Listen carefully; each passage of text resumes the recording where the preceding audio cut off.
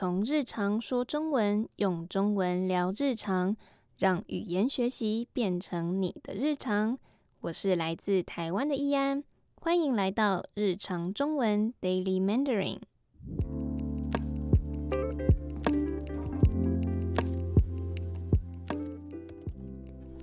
我会分享身为中文母语者，我们都是如何在日常生活中说中文，希望可以透过这个频道让你的中文更道地。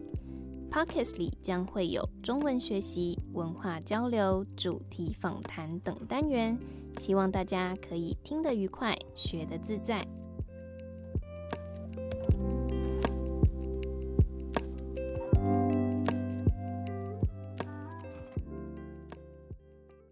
今天是这样说更道地单元，要来分享常用的口语硬着头皮的用法。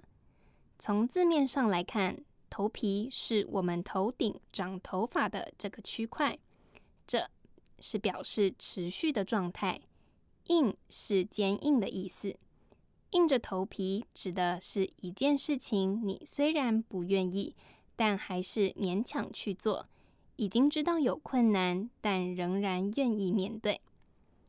在上一集跟怀清的访谈中，他提到在法国工作的时候，为了要有好的表现，希望可以交到朋友，虽然法文程度还不够好，但也只能硬着头皮去开口讲，多练习。来听听访谈的片段。然后那个时候的很大的挑战就是，我发现如果我不开口讲法文，我也不用交朋友，我也不用吃饭，然后很多时候他们在讲什么我也不知道，所以对我的工作也没有帮助。所以在那个时候就是变成你想要生存下去，然后你想要在这个工作上面就是有越来越好的表现，那你就开口讲吧，你无论讲的再错，你就都是得开口。就是这个需求它生成的时候，那个时候你就硬着头皮，然后你就去尝试。如果对访谈内容有兴趣，可以回去听第14跟第15集的内容哦。那这个用法还可以怎么说呢？例句像是，为了要得到这个工作机会，他虽然不会英文，也只好硬着头皮去美国。或是，虽然我讨厌看牙医，但为了治好蛀牙，我还是硬着头皮去看医生。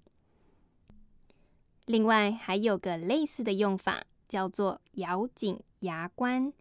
牙关是上面跟下面牙齿咬起来的部分，可以想象咬紧牙关的脸是很用力，没办法放松的。咬紧牙关和硬着头皮的意思差不多，也是指忍受痛苦，坚持到底。用法可以互相替换。例如，你可以说，即便会遇到很多困难，我也会咬紧牙关，努力到最后。或是，即便会遇到很多困难，我也会硬着头皮，努力到最后。以上就是今天的这样说更道地。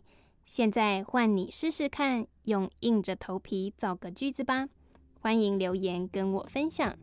如果想收到本集的逐字稿，可以写信到 dailymandarin8@gmail.com 给我。我们下集见。